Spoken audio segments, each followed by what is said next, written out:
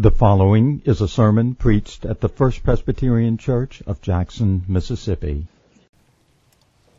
Next Lord's Day, we will be rolling out our teaching theme for the church year, and we'll be beginning a new sermon series to go along with it. This week, however, I want to return with you to the passage we began to consider last week in the prophecy of Isaiah chapter 6. Because it's a chapter that provides some architectonic, foundational core principles, some basic fundamental commitments that I believe ought always to characterize the ministry of this pulpit and indeed our Christian lives too. I want us to look at three themes in particular this week. First of all, in the first nine verses, the pattern of God's grace. The pattern of God's grace. The way that God works in the life of the prophet Isaiah. There are undoubtedly unique features here. None of us are prophets. Nevertheless, the way God deals with Isaiah is a paradigm. It's a pattern for the way God deals in His grace with all of His people in every age. So the pattern of God's grace. Secondly, the scope of God's Word.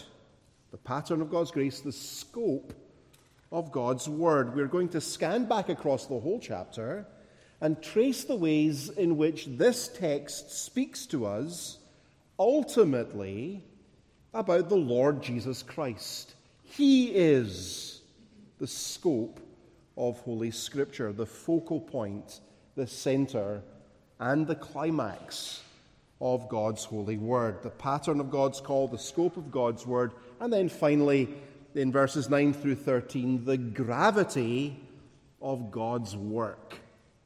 The gravity of God's work as the prophet preaches the word of God given to him by the Holy Spirit. God is working in the lives of those who hear him, and as we'll see, there is a gravity and a solemnity about that work here in this chapter that we ought not to miss. And so there's our outline. Have you got it? The pattern of God's grace, the scope of God's word, and the gravity of God's work. Before we go any further, however, let's bow our heads once more and ask for the Lord to help us. Let us all pray. O Lord our God, as your word is preached, you disseminate the aroma of Christ. To those who are being saved, it is the aroma of life unto life. But to those who are perishing, it is the aroma of death, and it leads only to death. And so we cry, who is sufficient for these things? Would you come now and work by your Spirit for your purposes, by your word, in the hearts of all who hear? That in all this, as in all things, Jesus Christ might have the supremacy, in whose holy name we now pray. Amen. Isaiah chapter 6, at the first verse, this is the word of God. In the year that King Uzziah died, I saw the Lord sitting upon a throne, high and lifted up, and the train of his robe filled the temple. Above him stood the seraphim. Each had 6 wings, with 2 he covered his face, and with 2 he covered his feet, and with 2 he flew. And one called to another and said, Holy, holy, holy is the Lord of hosts. The whole earth is full of his glory. And the foundations of the thresholds shook at the voice of him who called, and the house was filled with smoke. And I said, Woe is me, for I am lost. For I am a man of unclean lips, and I dwell in the midst of a people of unclean lips. For my eyes have seen the King, the Lord of hosts." Then one of the seraphim flew to me, having in his hand a burning coal that he had taken with tongs from the altar. And he touched my mouth and said, "Behold, this has touched your lips. Your guilt is taken away, and your sin atoned for." And I heard the voice of the Lord saying, "Whom shall I send, and who will go for us?" Then I said, "Here I am. Send me." And he said, "Go and say to this people, keep on hearing but do not understand. Keep on seeing but do not perceive. Make the heart of this people dull, and their ears heavy, and blind their eyes, lest they see with their eyes and hear with their ears, and understand with their hearts, and turn and be healed." Then I said, "How long, O Lord?" And he said, "Until cities lie waste without inhabitant, and houses without people, and the land is a desolate waste, and the Lord removes people far away, and the forsaken places are many in the midst of the land. And though a tenth remain in it, it will be burned again like a terebinth or an oak, whose stump remains when it is felled. The holy seed is its stump." Amen. And we praise God that he has spoken in his holy and authoritative word. Let's think first of all about the pattern of God's grace. The pattern of God's grace. Most scholars today believe that Isaiah chapter 6 really constitutes the prophet's original conversion and call into the ministry. And of course, that immediately raises the question of why his call to the ministry should be located here after 5 chapters are recorded of the prophet's preaching. If these events happen chronologically before chapter 1, why are they recorded for us after chapter 5, all out of sequence like this? And part of the answer, at least, I think has to do with the way Isaiah links himself with the condition of the people to whom he was sent to preach. Remember what he says in verse 5. "Woe is me, I am a man of unclean lips, and what? I live among a people of unclean lips." In other words, their sin and his, they're the same. And the oracles of woe, of divine judgments, due their sin that he's been preaching for 5 chapters, he says, those same judgments fall on me too. And so Isaiah sort of represents the condition and the need of the people to whom he was sent to preach. And I think after preaching 5 chapters of coming judgment, he inserts this remarkable account of his own experience of the grace of God coming to him in his uncleanness and in his lostness and renovating him. He inserts it here to show them, however dark your sin, however deserving of the judgment of God if you do not repent, there remains yet hope and mercy and grace. And so he tells his own story, that they may see, unclean just like he, the path back to deliverance. And so here we get to see in the life of the prophet then, the way of God with a sinner held up as an example, as a paradigm for every sinner, for you and me. And we can trace that pattern, I think, in 6 moves, 6 C's, if you like. The first of them we've seen already, we saw it last time as we looked at Isaiah 6, is confrontation. Confrontation.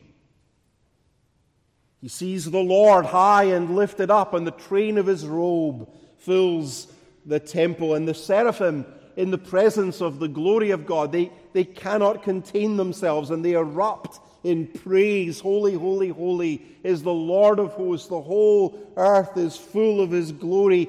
And even the building begins to reverberate in the presence of the holy God. All things respond as God makes his glory known. Angels sing, creation shakes and trembles in the radiant holiness of the sovereign King of the universe. But bowed before that same holy, holy, holy Lord of hosts. Isaiah's response is really very different, isn't it?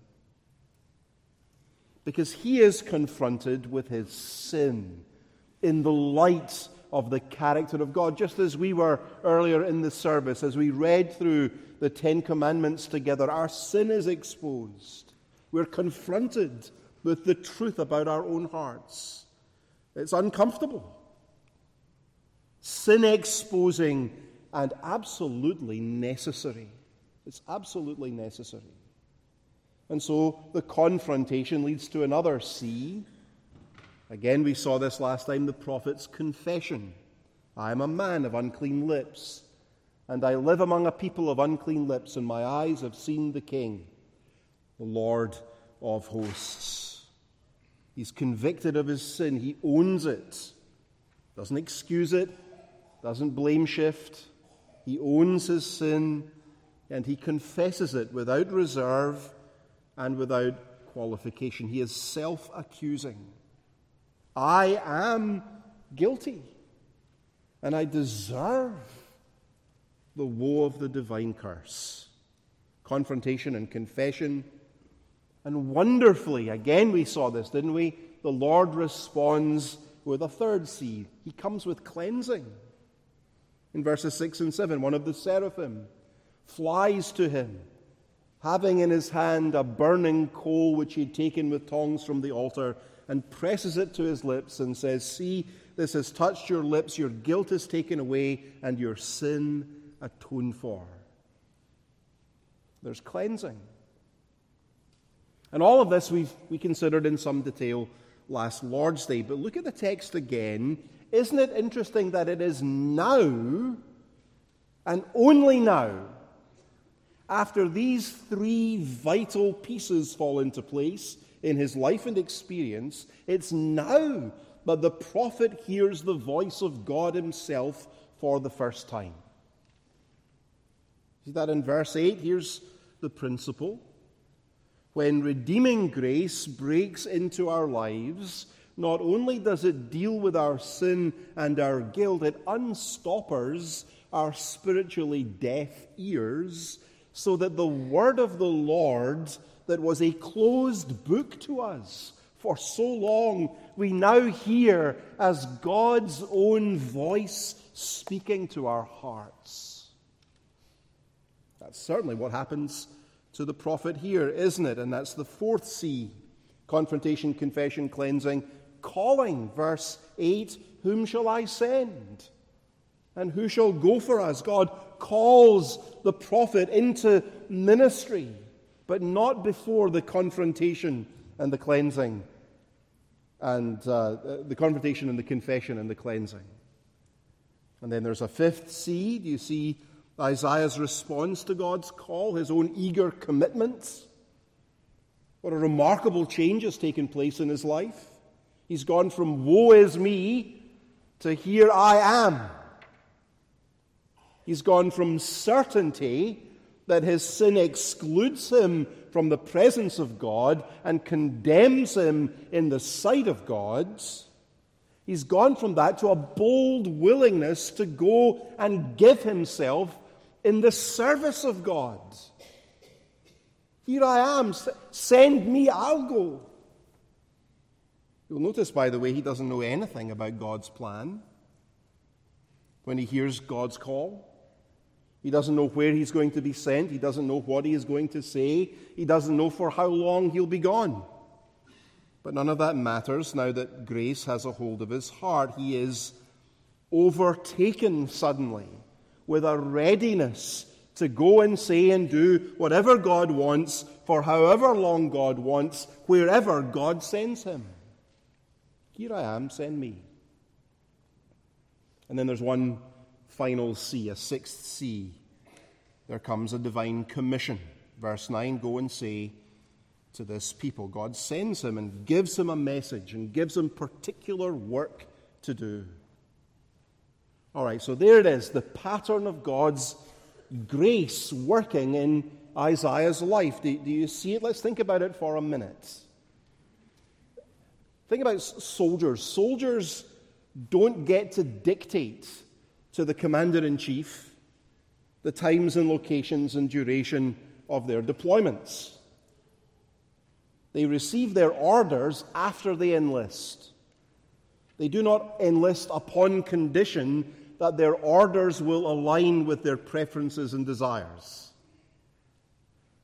And that is how it is with the pattern of God's grace in the prophet's life and in our lives too. And what a disaster it is when we try to reverse the pattern. That's very often what we do, isn't it? We try to reverse the order of God's gracious dealings with us. We want to start with our doing, our achievement, our service for God. We'd really rather not have to face our sin and confess our guilt and submit to divine mercy, to be a thoroughgoing charity case before God, bankrupt and empty and helpless apart from his grace. No, we would rather start with our doing. We want God to be impressed by the merits of our contribution to his cause. We want to be able to say, look what I did. But friends, listen, God wants nothing to do with our commitment to service. He abominates our best efforts for him if they do not first rest and arise out of his cleansing grace at work in us. That's the gospel pattern. And it must not be reversed. You can't serve him unless you allow him first to cleanse and pardon you. Please don't get the pattern of God's grace confused. John Flavel, the Puritan, called it the method of grace. Don't get it all in reverse order. It never starts in the heights of your accomplishments, my accomplishments. It always starts in the dust of our repentance and the wonder of God's free grace. It's not rooted in our gifts and abilities. It's rooted in his mercy alone. The pattern of God's grace. Do you see it in the text? Do you see it in your own life? Get the order right. Grace always comes first. It must always come first. Secondly, notice what we learn here about the scope of God's word. The pattern of God's grace, the scope of God's word. Look at verses 9 through 13. In answer to Isaiah's offer to go for God, the Lord commissions him to preach his word. Go and say to this people. But you'll notice in verses 9 and 10 that Isaiah will preach the truth of God, but the people will not hear or see or understand that message. They will not repent and be healed. You see that? And so in verse 11, with understandable dismay, Isaiah cries out, well, how long, O Lord? It's how long, O Lord, is the plaintive cry of lament that echoes again and again, especially in the Psalms. When hard providences and divine judgments fall, how long, O Lord? I want to know if this is going to end. I want to know if there'll be a reversal of fortune, if your policy toward your people is ever going to change. And look at the answer in verses 11 through 13, isn't it? It is not encouraging, is it?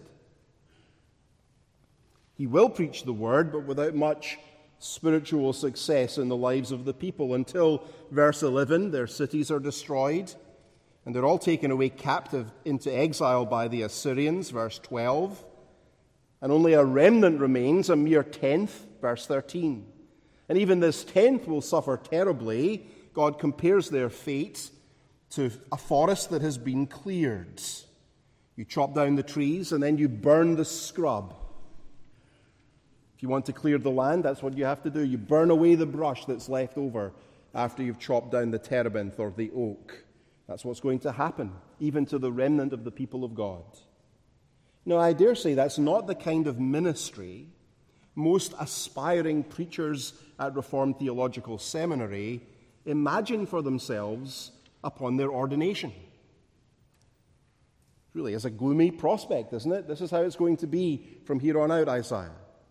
You're going to go preach your heart out, and hearts will harden in response. But it is not an altogether hopeless picture.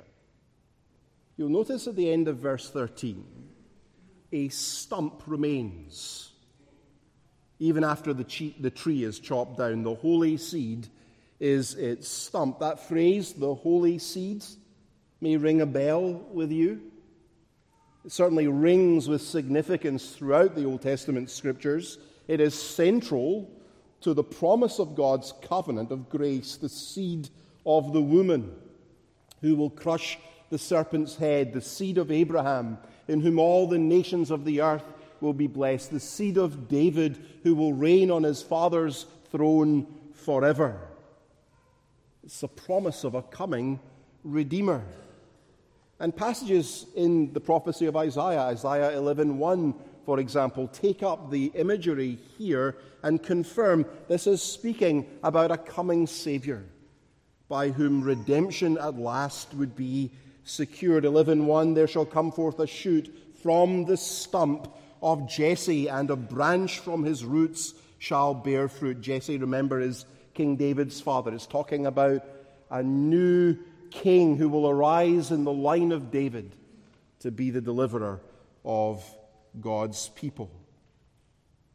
So as grim as the message entrusted to Isaiah was, actually it has its ultimate scope and final sight set upon the arrival of Jesus Christ, Messiah, Savior, and Redeemer. Actually, viewed from the vantage point of the New Testament scriptures, the whole chapter of Isaiah chapter 6 is pregnant with the presence of Jesus Christ. He's everywhere in Isaiah 6. Let me just sketch that out for you very quickly. The Apostle John, in John chapter 12 of his Gospel, quotes this passage, Isaiah 6, and tells us Isaiah saw Jesus' glory and spoke of him here in Isaiah chapter 6.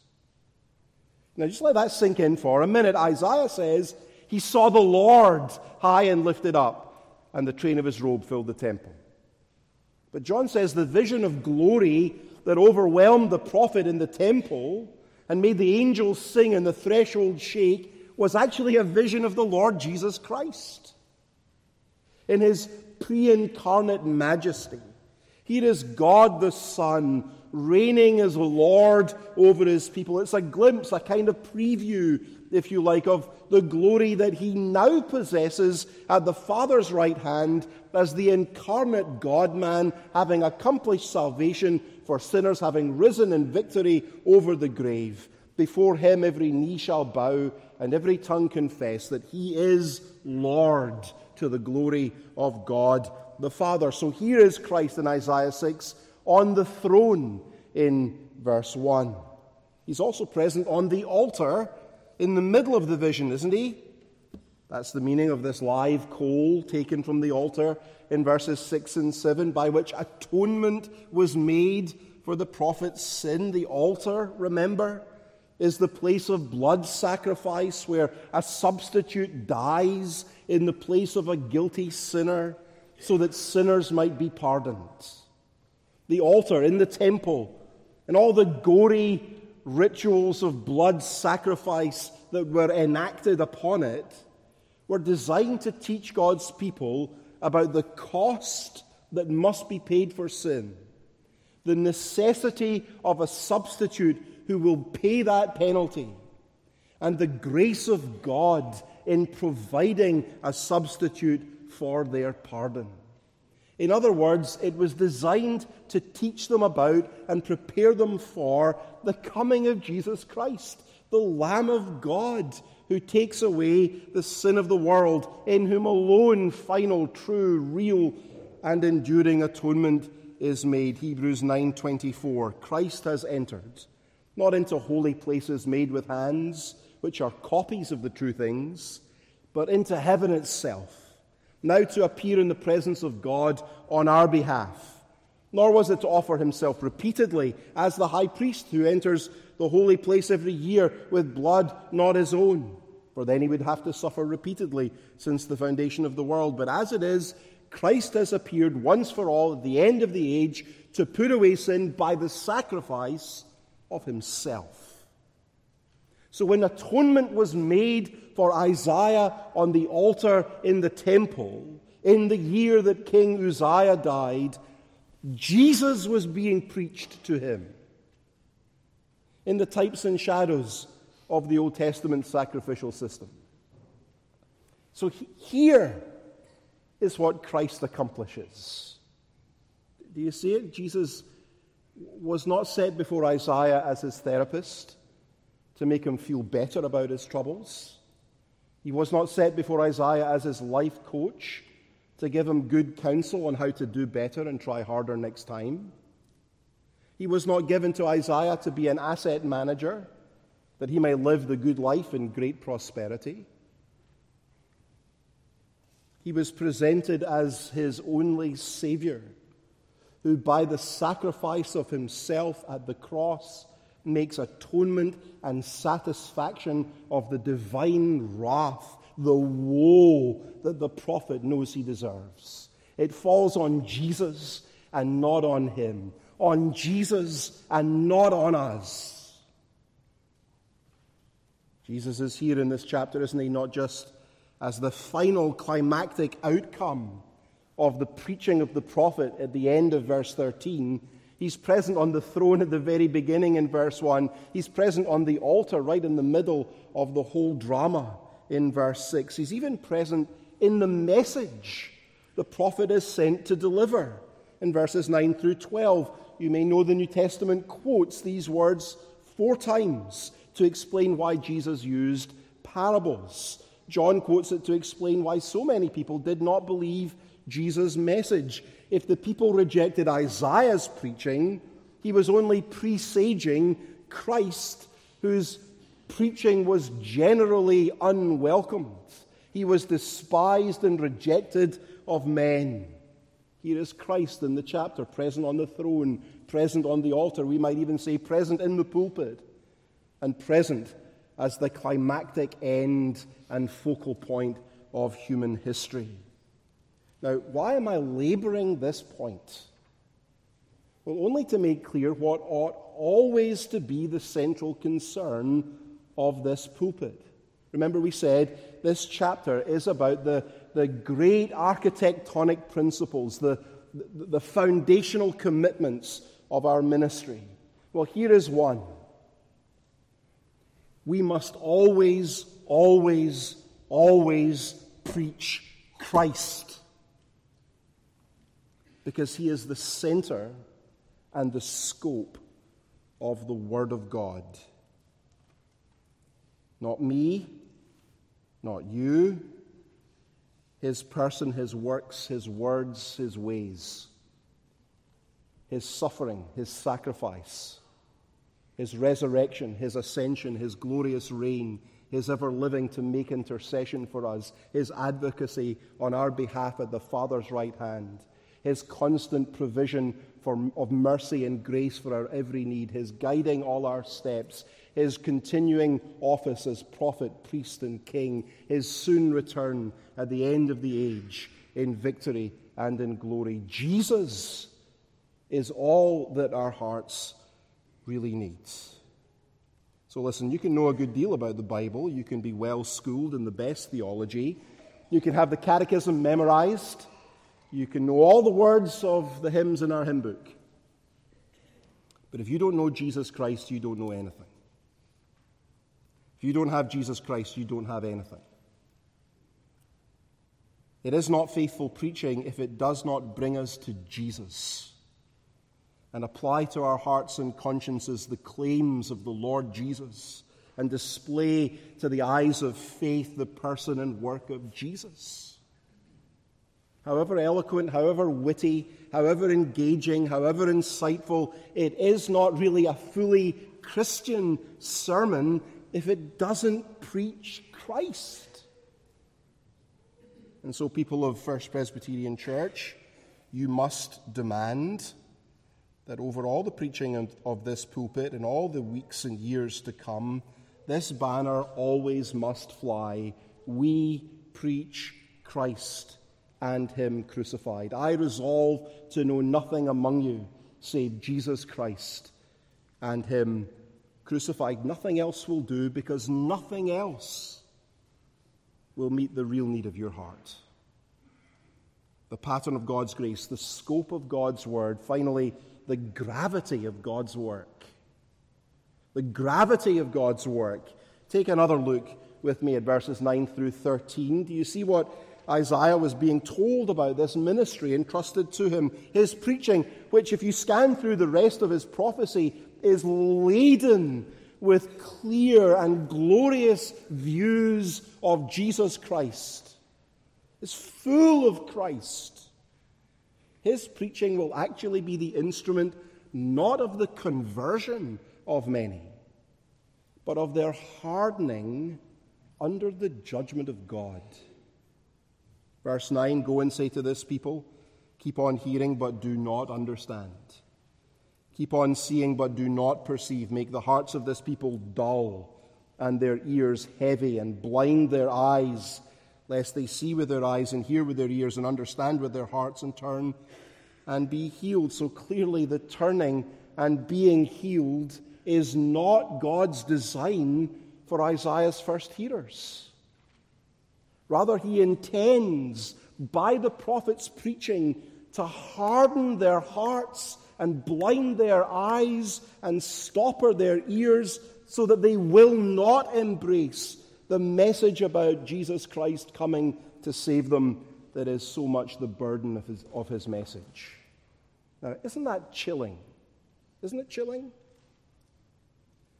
Understand, it's not that Isaiah was being sent to preach an obscure, impenetrable message that no one will be able to understand.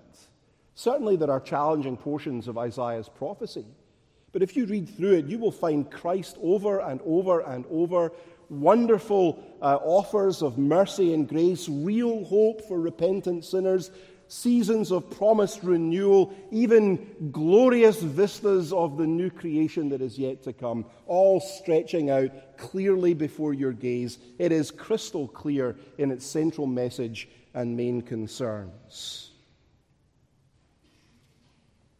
And yet he's being told, for all his clarity, all his grace-filled, Christ-centered preaching, God was going to use his ministry to harden rebellious people's hearts because of their sin. Here's the gravity of God's work. I wonder if you feel something of its weight. The same gospel that brings life, the same gospel becomes an instrument of condemnation for those who reject it.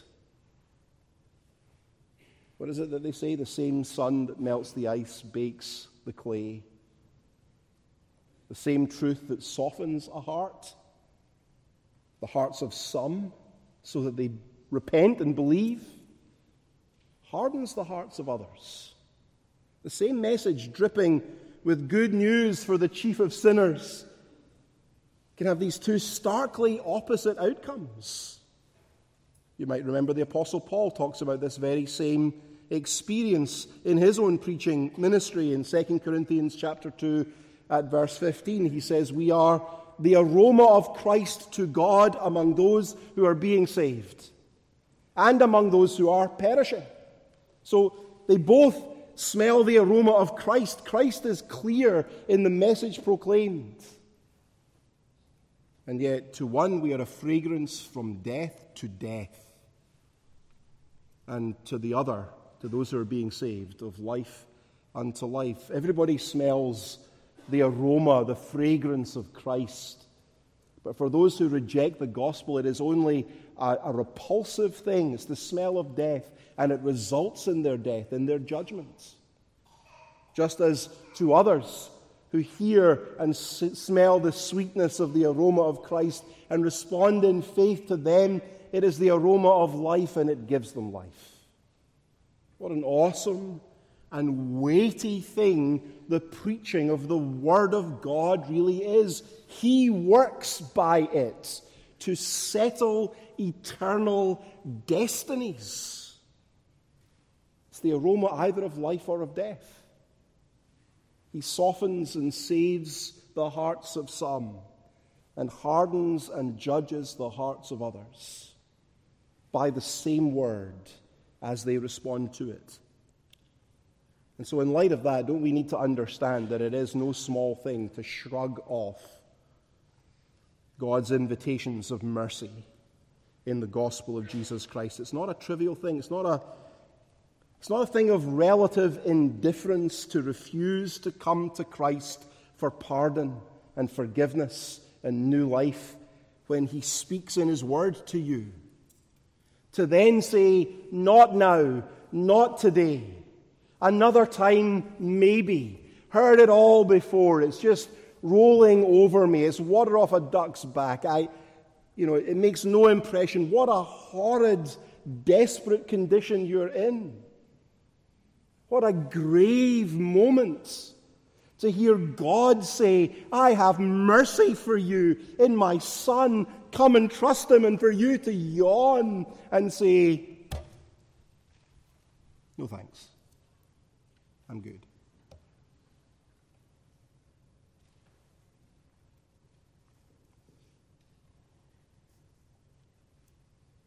Today, if you hear His voice, do not harden your hearts. He longs that you should come and know grace, not woe. Which will it be? Eternal destinies are being worked out, perhaps even today under the sound of the preaching of the Word. Here are the priorities of this pulpit. May God make them the great priorities of our lives. We've got to get the pattern of God's grace right. You don't lead with what you do for Him. Instead, you put yourself in the dust. You cry, "Woe is me."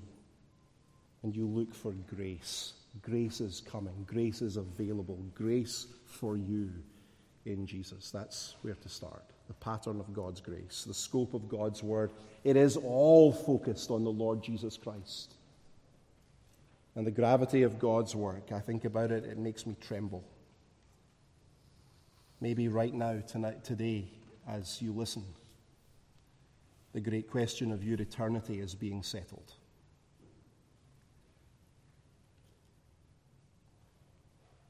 Do you feel the gravity of God's work? What will you do in answer to His call? When you come and trust in Christ. Let's pray together.